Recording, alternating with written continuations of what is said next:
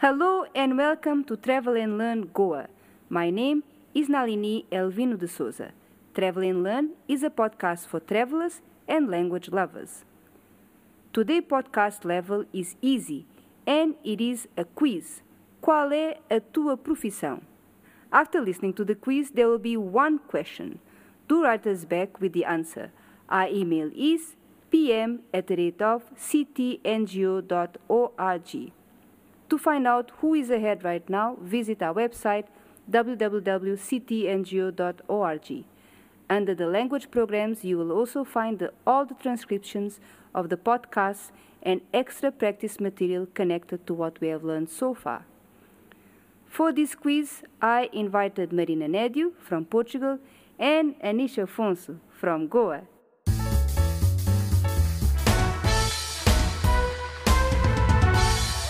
Bem-vindos à competição Qual é a tua profissão?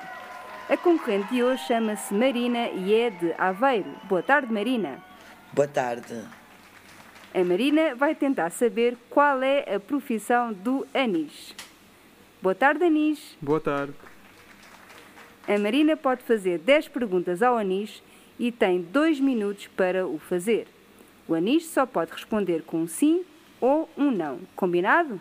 Marina e Anish, estão prontos? Sim. Sim. Então vamos lá. O tempo começa agora. Trabalha num hotel? Não. Trabalha na cozinha? Não. Precisa de algum equipamento? Sim, preciso. Ganha bem? Bem, não. Nem sempre. Trabalha fora? Não. Trabalha aos fins de semana? Sim, às vezes.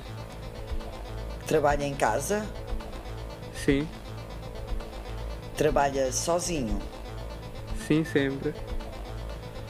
Precisa de lápis? Sim, no início. Marina, só pode fazer mais uma pergunta. Precisa de uma tela? Sim, preciso. Já sei. O Anish é... Well, did Marina get the right answer? Do you know it? Do write to pm@ctngo.org and let us know the right answer. You will get 10 points. There will be 2 more quizzes, so here is the chance to win this race. Today, that is all. We'll be back with more practical dialogues to help you learn Portuguese. Bye!